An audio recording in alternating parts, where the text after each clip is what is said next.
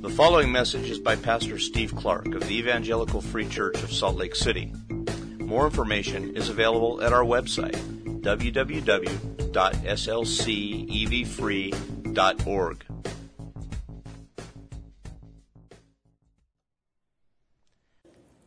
Father, your word tells us that you are good, that your nature is one of steadfast love and mercy and grace and kindness. Now we know that this is a fallen world covered with sin, and we live in it. And so we have these two realities, a fallen world with sin and a God who is full of grace and is good towards us, his people. And so it's possible that this morning, Lord, we might wrestle with that some here, some men, some women, some teenagers, boys and girls, young ages, might wrestle with some of these things and have a hard time putting them together. And I pray, Lord, where there is hurt and pain throughout this room this morning, address it and touch it, and in a way now heal it, I ask. I don't really even know what I'm praying about, but you do. And I ask that you would work now in this moment, that you would lead us. If there is sin that we need to confess, that you would lead us in confession of that. If there is sorrow that we need to come to you and ask you to bear, then lead us to do that. Where there are wounds that need to be bound up, would you bind? Would you secure us and save us in this way, Lord? Show your kindness and your mercy to your people. Where there are women and maybe even girls who deal with the issue of motherhood in different ways than joyous celebration, would you touch them and heal them and help them? Where there are couples who will listen to this issue about marital intimacy with pain, will you heal? Where there are some here who can't have what they want in either of these areas, what seems right and desirable to them, but they can't have it at least now. Remind them that you are enough and make that real, not just language. So, Father, I pray that you would minister to your people, that your Spirit would move and wisely address individuals here now and prepare us now for your word and give us a joyful ability to worship over it, to worship you at whom it points. Give clarity to what I'm going to say. May those words that come out of my mouth be yours, and may they rest on your people for good. We look to you, Father. We look to you, Son, our bridegroom. We look to you, Spirit, the lover who lives within us. And we say, come now and bless your people. And I pray this in the name of Jesus, who is good. Amen. We turn our attention to 1 Corinthians chapter 7 this morning. We come to a new section in the book of 1 Corinthians, related, as always, related to what has come before, but a little bit different. Paul has been interacting with various issues in the church at Corinth, and he's heard about them through a delegation that was sent to him. And he's talked about various things he's heard, but we also know that this delegation came carrying a letter. There were some specific things the church as a whole wrote to Paul to ask. And now Paul's going to turn to that letter and address the issues raised by them. So we're going to see this morning and in the following weeks and months various times now concerning this and that, things they'd written about. So from here on for a bit, the agenda of the letter is kind of set by the Corinthian church as they ask Paul things. He's going to address things probably in categories, putting things together. And this morning we're going to see that we're going to begin a whole chapter that is in one way or another about marriage and singleness. That's kind of the big picture. And if you look at all of chapter 7, you'll see various headings. You probably have something over today's passage, 7 verse 1, principles for marriage. And then if you look to the end, you have the unmarried and the widowed, probably some heading like that. So it's, kind of the opposite. But it's worth noting the context in which, over the next several weeks, we're going to be talking about marriage and singleness. Because if you look at your Bible again, right in the middle, you have live as you are called. And if you look through that section, you notice, there's actually a bigger issue than just marriage that Paul's getting at here. Look at verse 17. Paul says, you have a life to live that God has assigned you. Live that life. Don't try to jump the tracks and go live a different life now that you're a Christian. Seems the issue that he was facing here in Corinth that they'd written to him about was something along the lines of, now that we're Christians, you recall from chapter 4 where they talked about, now we reign as kings. They had this idea of already. Something great and marvelous, a change has happened. And it seems that there was a tendency in the church there to say essentially something like, I'm a king, I'm saved, the end's coming, so it really doesn't matter if I'm on time to work. It's all going to burn anyway, who cares? He's saying, well, hold on a second. No, you have a life that you're called to that you need to live. Not that you can't change it in allowable ways. Verse 21 talks about that. You can pursue a change in life, but you have a life that you're called to. Live it. And in that context, he comes to marriage. We this morning are going to find essentially what he's saying is if you're married, you have been assigned by the Lord a life of marriage. Don't try to change that. Live it out fully, all that it entails. Some evidently were trying to change it. We're going to see that addressed in the very beginning of this section. So we're going to talk about marriage and it fits in with the end of chapter 6. Sexual immorality comes up again. The related ideas. That's why he's kind of moved to this now. But as we do this, I need to again drop another little comment here. If you're single this morning, let me encourage you to not check out.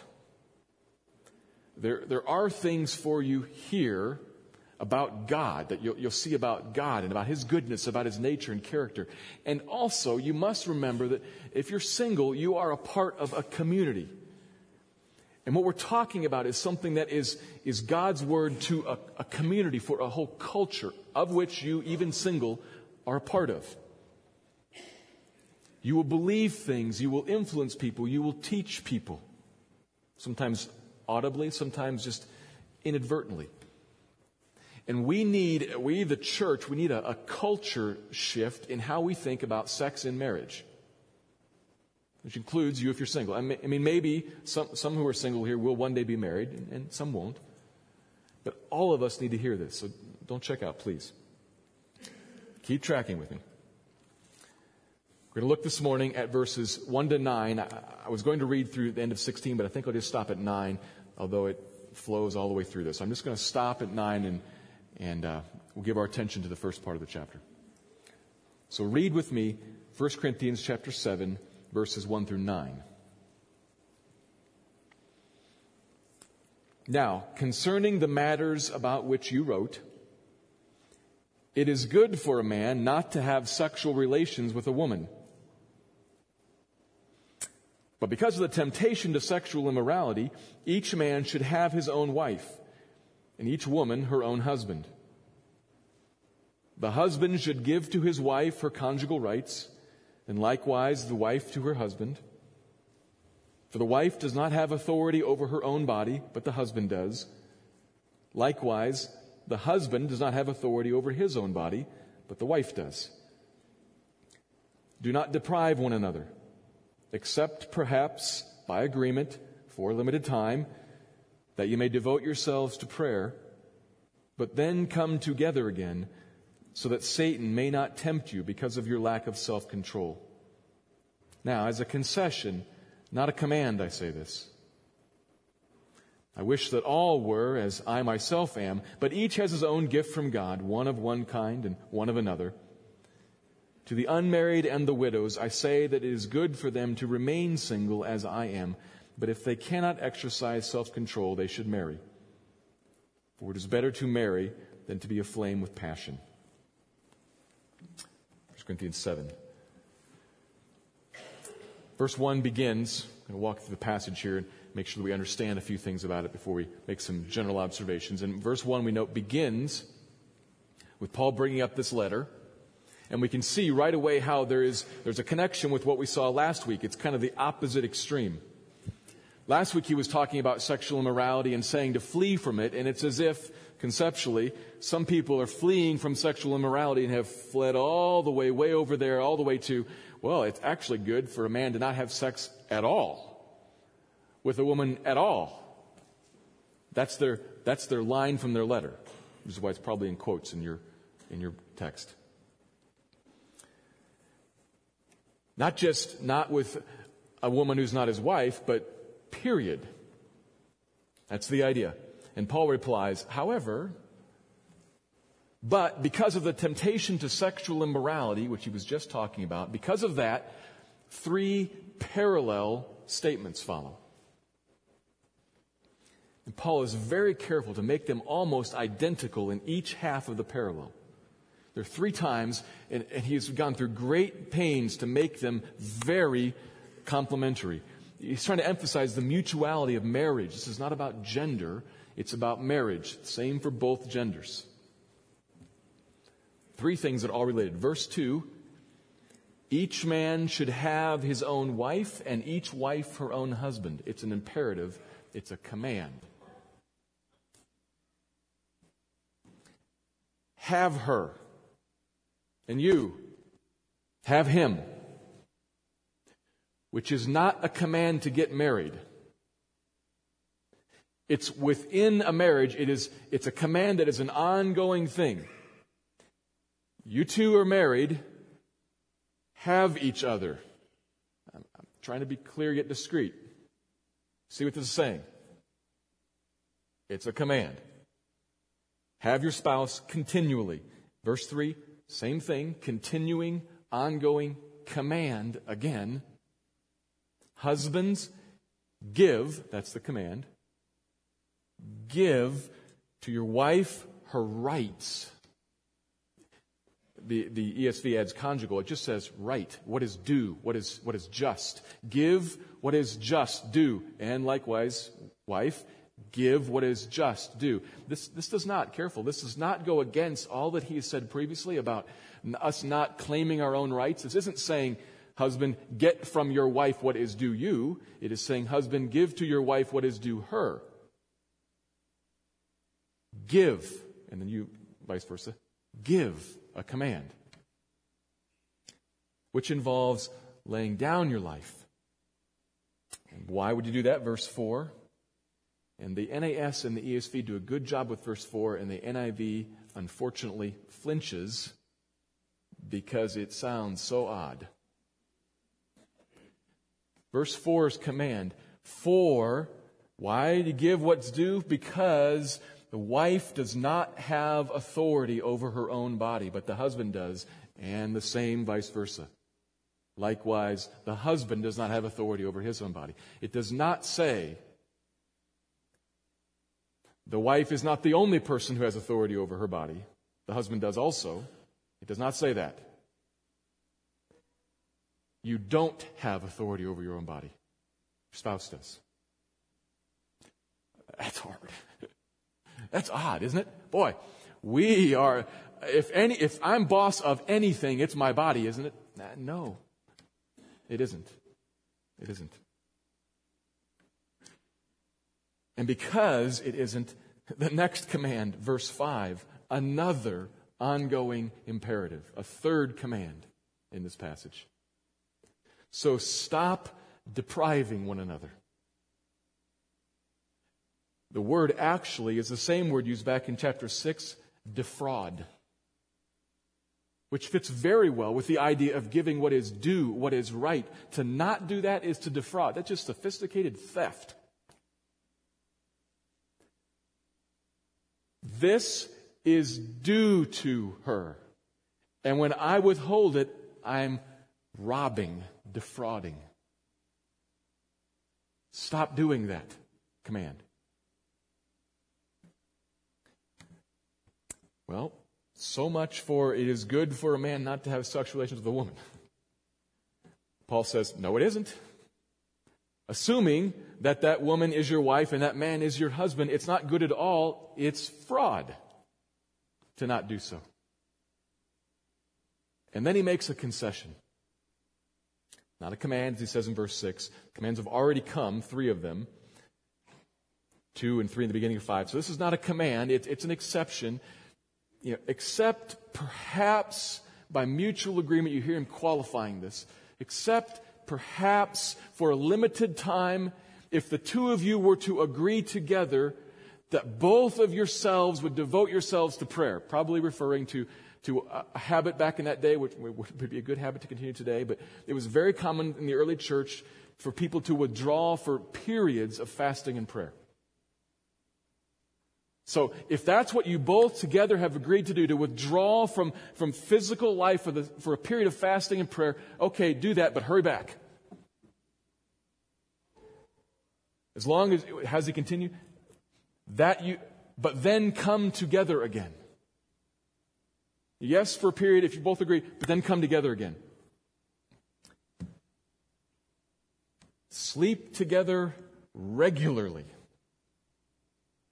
That's a command. So let's have none of this, the law of God being a bad thing. Okay? Obey the Bible. You know? This is so ironic, I think. But there is something serious going on here. The sentence continues, so that Satan may not tempt you. There's something going on here. There is a danger around. So that Satan may not tempt you, which is where this all started back in verse 2, because of the temptation to sexual immorality. There is a threat in the room. And in the middle of that, and in light of that threat, he lines up all these commands, makes a real brief exception, but he's really emphasizing the commands. Because there's a danger. We talked about sexual immorality last week, said something about why it is such a great danger. It is very uniquely, verse 18 of chapter 6 talks about how uniquely sexual immorality is a sin against my very body. It is a sin within me that grabs me and holds me and pulls me in a very different way than any other sin. It is a great danger. And so Paul is, under the inspiration of God, very clear, emphatic. Don't give any room to that. And one piece of it is come together regularly with your spouse. Verse 7, then he turns to himself and he says, in light of this great danger of sexual immorality, I wish all were as I am. I know everybody isn't. Everybody has their own gift from God. One has been given by God one thing, one given by God another thing. But the place where I am, not just single, he is single, but he's single with a gift of singleness. We often say a gift of celibacy. He has been given by God a unique ability in his singleness. As a gift from God, he has much less of a struggle with the temptation of sexual morality. God has assigned that to Paul, the life he has assigned to him. And he wishes that there were more people like him. Strategically, as he's going to say later in the chapter, you can get a lot done like this. But God has not given that gift to everybody. And if you find yourself single, burning with passion, then marry. Because that's what God intends to happen. That's the passage. An interesting passage, isn't it? I really think that as we look at this passage, Heidi last night said, is there anything that I should know about what you're going to say tomorrow? No. But we really should think about this passage. And it's I'm going to try to be, discreet, but it's very personal. And we should think of it as, this is about me. This is not theology. This is about people, you, your spouse. And there should be a great sense of the goodness of God in this. This is a good thing under discussion here. So, I think, let me try to sum it all up in one sentence here. What I think God's getting at in these verses, I'll put it like this. Marital intimacy is God's gift to help couples control themselves for God's glory. And to control yourself, I might mean more than you think by that. Marital intimacy is God's gift to help couples control themselves for God's glory. That's the main point I'm going to work towards now in two subpoints. I'm going to begin with the obvious commands of the passage. Put like this: when God assigns a life of marriage, it includes regular, mutual, sexual intimacy. When God assigns a life of marriage, it includes regular, mutual, sexual intimacy. That's the point. And if you're married, you can know for certain that the Lord has assigned you a life of marriage for now. Those things go together. Now, next week, we're going to see he's going to talk about some very limited parameters in which that life of marriage could be changed. So it is possible, but right now, the point where you are right now, barring the ending of marriage, then you're married. And that means that part of God assigning that to you is He has assigned also to you a life that includes this sexual intimacy. How do we know? Well, it's commanded 3 times in the passage. It would be hard to be more clear. Have your own spouse. Give this right that is deserved to your spouse, and stop depriving your spouse. That's the collection of commands. That's pretty clear. I'm going to elaborate on that, but before I do, I need to put in a qualification so that some of us can keep listening to the rest of this. Those are the commands, but I need to point out this qualification. Every command in the Bible exists in a context of the whole Bible. This is important if you think about this. There's a broader context that always shapes any specific command. Think, for example, about Colossians 3:20. Children, obey your parents in everything, for this pleases the Lord. That's a straightforward command. What if a dad tells his 15-year-old son to go slash somebody's tires or to commit a murder or a crime of some sort? Would we say he should do that? No. Why not? Because we know the broader biblical context within which that command sits. And we know that sort of thing would not please the Lord, but would in fact be sin. There is always a broader context that is around any particular command. Extremely clear commands even. They exist in a larger sphere. So bring that back to our passage. What biblical ideas need to be included as a context for these really clear commands? Put it like this: love of God and love of neighbor. You can sum up what God says: love the Lord your God with all of your heart, soul, mind, and strength. Love your neighbor as yourself. This fulfills the law. Put that around what I'm saying here. You can write it down if you want to. In your mind, put it around if you have to.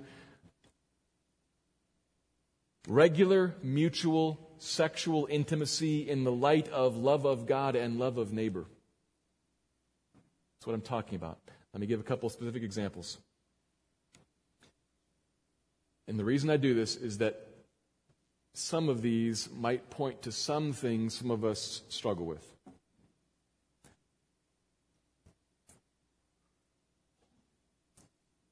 My spouse comes to me and says, let's obey this passage. But comes in a way, I think this is maybe specific. It's going to be in a public place. It's going to be in some way, perhaps, offensive to others. What do I do? Love of God, love of neighbor around this. Is it going to be an offense to somebody else? Maybe you should say no. Or, not yet, let's wait. My spouse comes to me. Is there a possibility that this might produce a child that's intended to be used as a weapon? People do that. Not just grabbing something out of left field. People do that, you know. Is that love of God and love of neighbor? Should I say yes because the command says so, knowing what might or very likely will happen here? No, that's not love of God. That's not love of neighbor. Say no. Is there disease, illness, physical threat? Perhaps you should say no or not yet. Now, all this stuff gets really tricky because our hearts are deceitful. It's hard to weigh these things out. So maybe you need to pursue some godly counsel with somebody else in your particular situation. My point now is not to answer every single thing, but to point at enough specifics here that you can think through your situation. What does this command mean? How can I talk to somebody about how I would obey this command? Some of us have some very complicated situations, and I'm just dropping this in there. I want to be sensitive to that. Love of God and love of neighbor sits around and over it. Now, setting that aside and coming back. If you need to talk about that more, come talk to me. But I'm setting that aside and I'm going to leave it now. We have here, back at our observation, God assigns a life of marriage that includes regular, mutual sexual intimacy. What does regular mean? Well, it doesn't say. There isn't a number there, but there is a hint with the qualification of for a limited time by mutual, for a bit, but it leans towards hurry back. It would point us towards words like regular and frequent and away from words like infrequent and irregular. I don't know what that means. I would guess that hourly is too frequent and annually is too infrequent. Somewhere in the middle.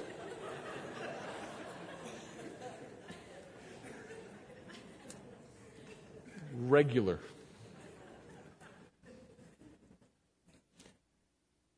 Mutual. And I say that because of the very careful and deliberate repetition of husband and wife in 2 and 3 and 4. The required agreement in verse 5. This is almost overkill. He loops back on this so many times in consecutive sentences. You got to say, okay, I get it. Why? Paul is underlining something here for us. Why? Because he knows that as he says this, a number of people are reading it or sitting here listening to it and thinking, I see what Paul's doing. He's being very politically correct. Saying both men and women, this is really about men and we all know it.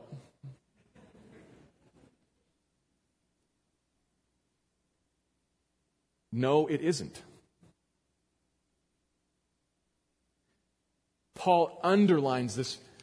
If he would add in, PC does not exist in my day, what Paul would say.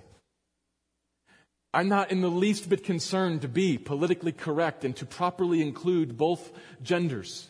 I'm saying again and again, men and women, husband and wife, because I mean both. Really, honestly.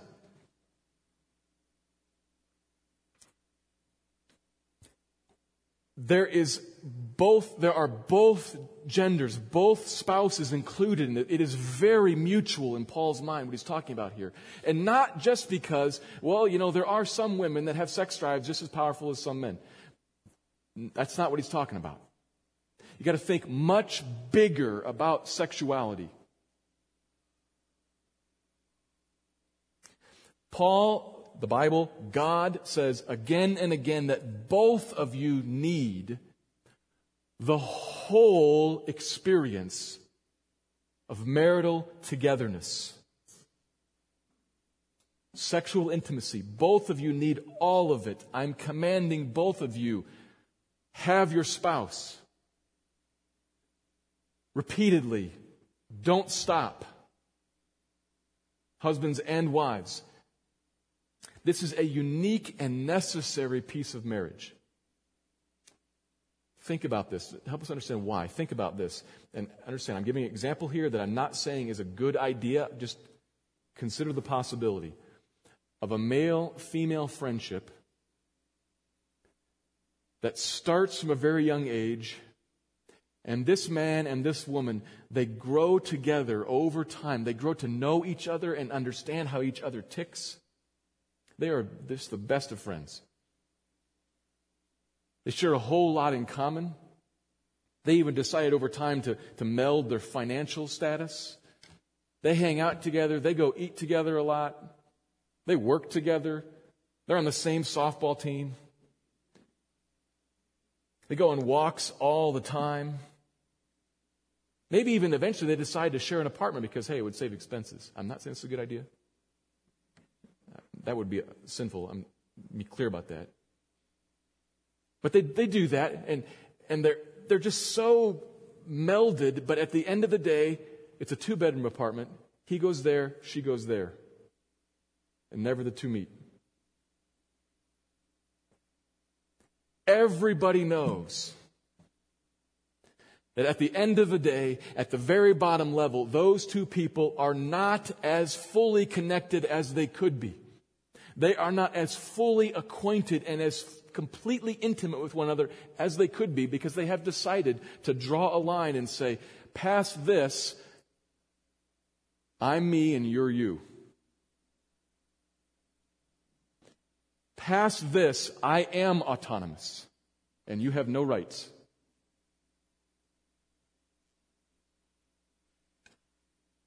Sex in marriage erases that last final line.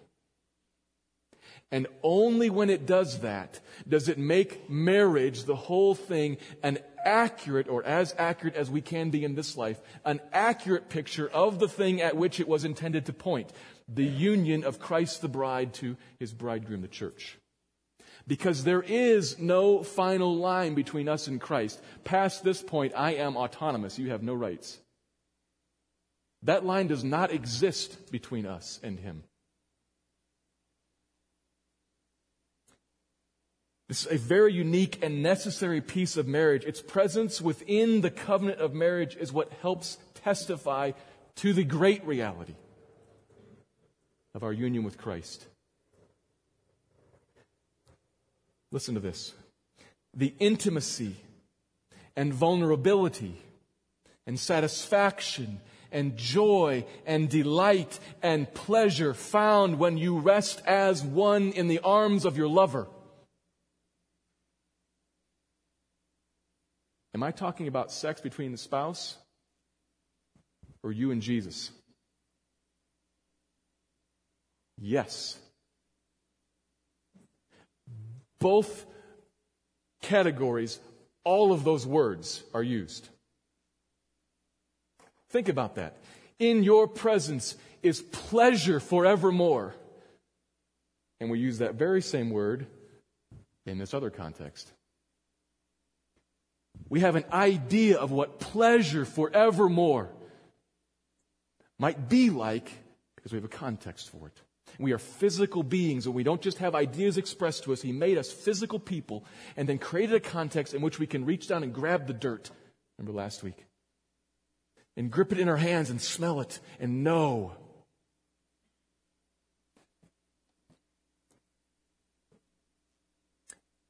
This intimacy is good for both of you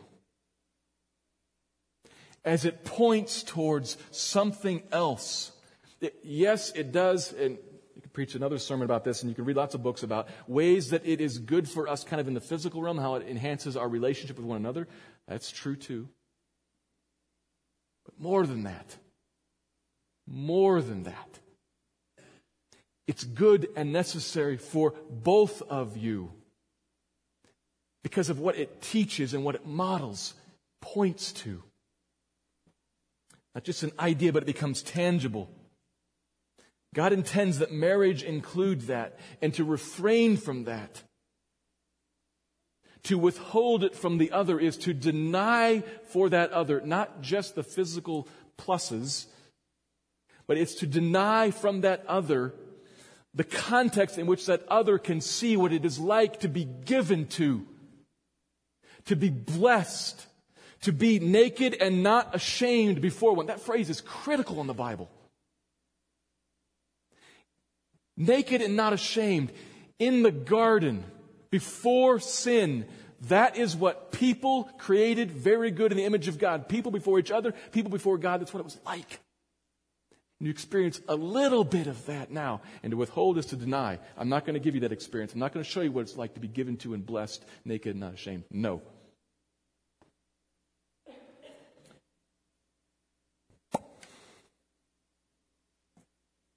Both. It is a mutual thing. Now, there are differences about how we experience particular pieces of the whole picture. But the whole picture is what we need to think about. Regular and mutual. And I'm going to refrain from illustrating it at this point and just tell you to obey it. Go apply it. Most of us probably most of us have a response to that applying this, experiencing this, that would be a good thing, I think. But not all of us. There are other thoughts that run around in our minds. Some of them related to why, and I want to expand a little more by moving into the second observation.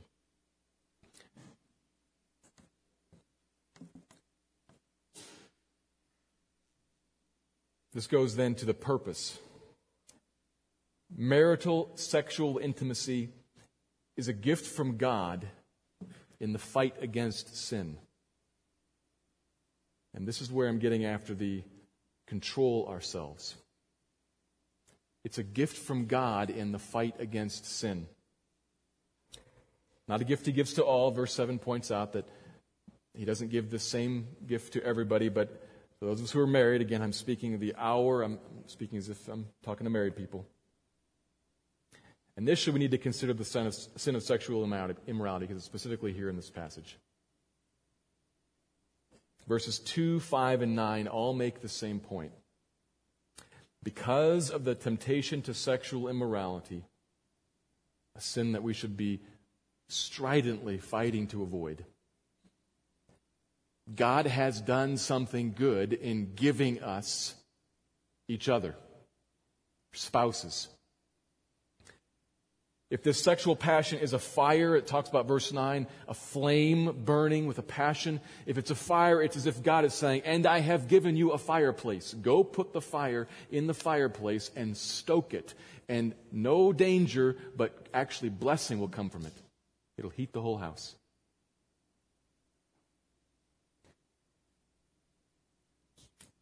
Which may strike you as rather unromantic. I'm an outlet.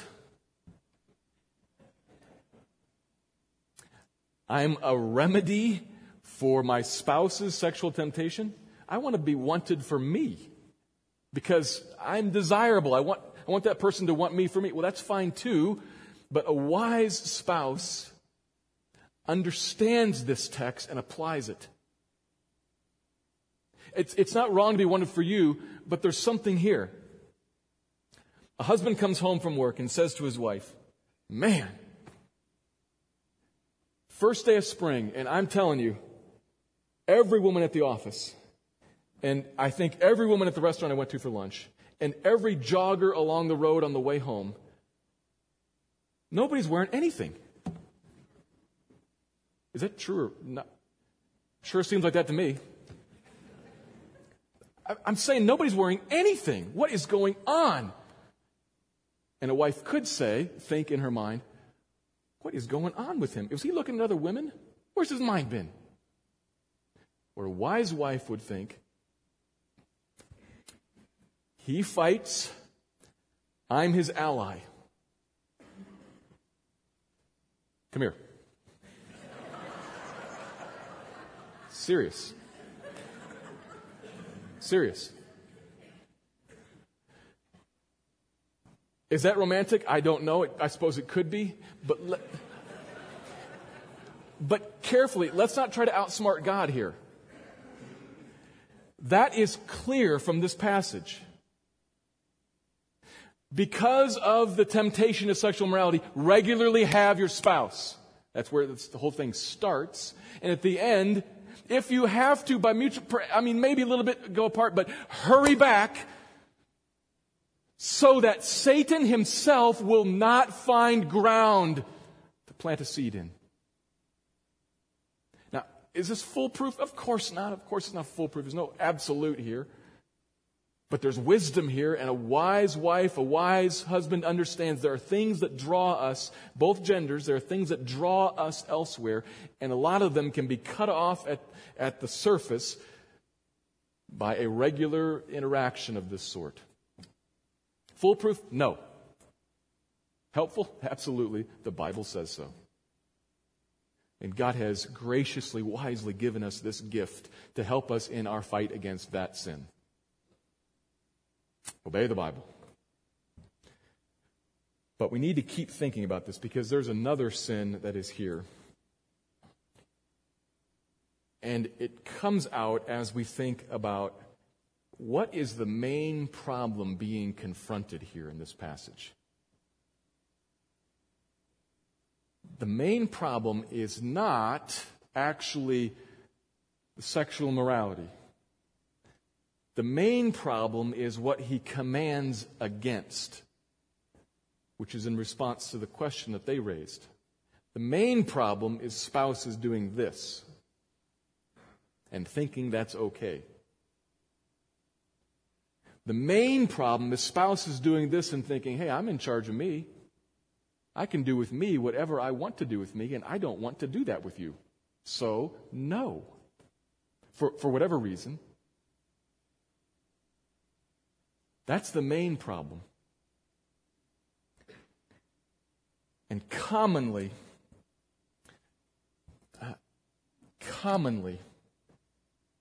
the heart in that is significantly wrong.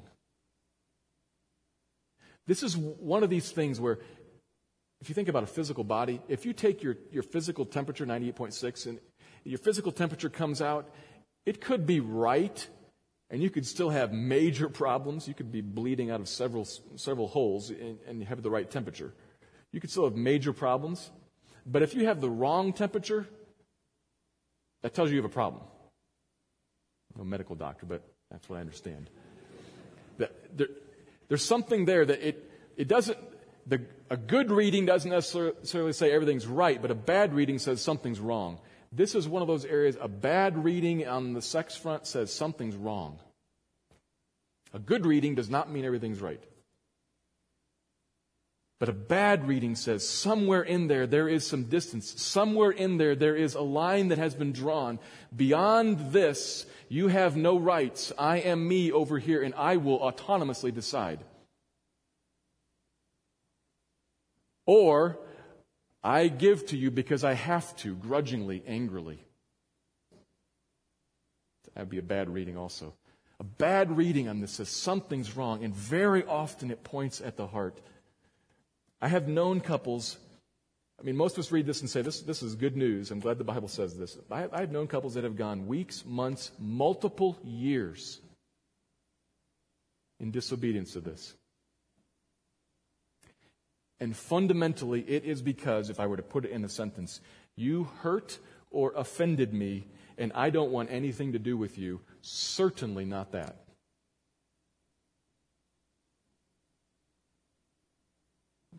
That is out there. That is probably out here.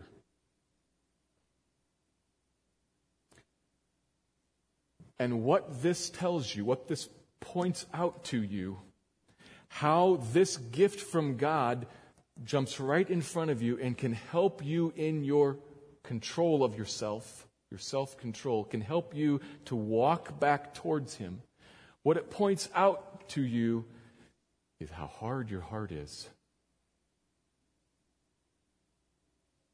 Yeah, maybe your spouse did X, Y, and Z. It's not about your spouse. The commands are to you.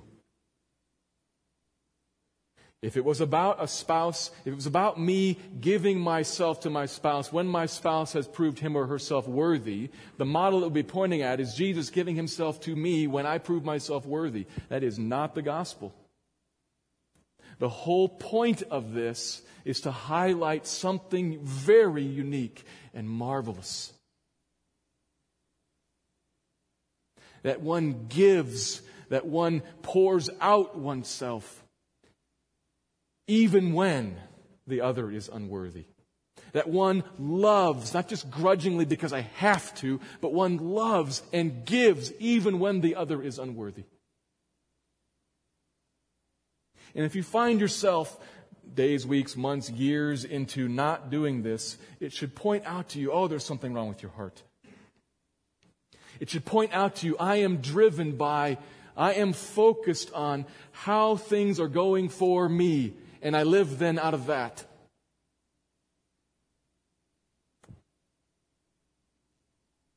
I'm controlled by a self-focus that says, I will only give in the face of respect and honor and love and admiration. I will not lay down my life, die to myself, and surrender to the will of God in the love of other. Oh, my heart is hard. You see what I'm saying here? Do you see what I'm saying here?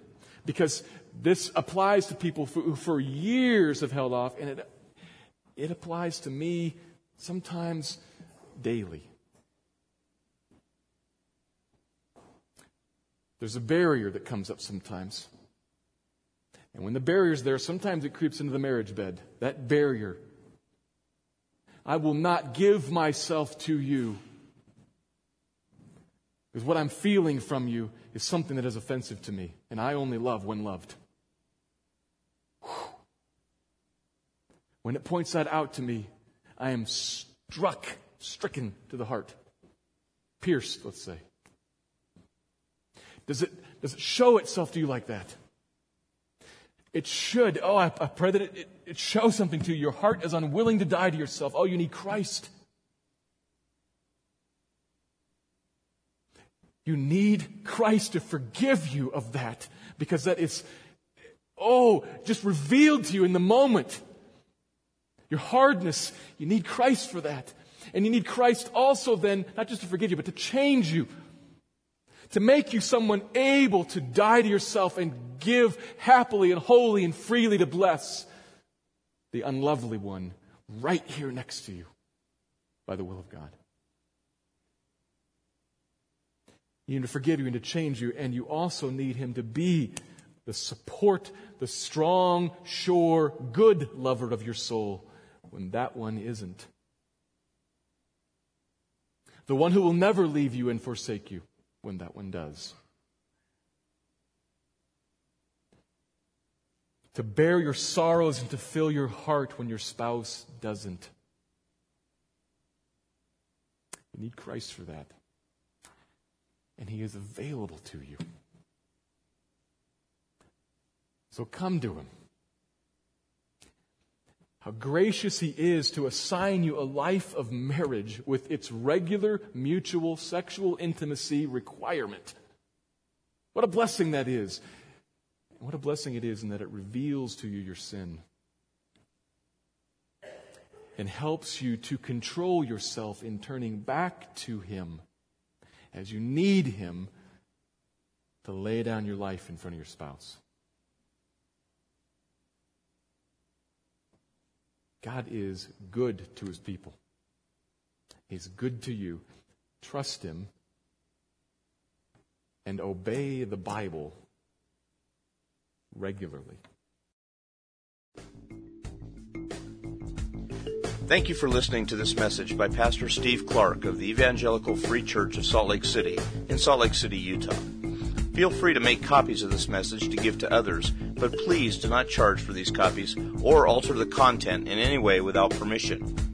We invite you to visit our website at www.slcevfree.org or call us directly at area code 801-943-0091. Our mailing address is Evangelical Free Church of Salt Lake City, 6515 South Lion Lane, Salt Lake City, Utah, 84121.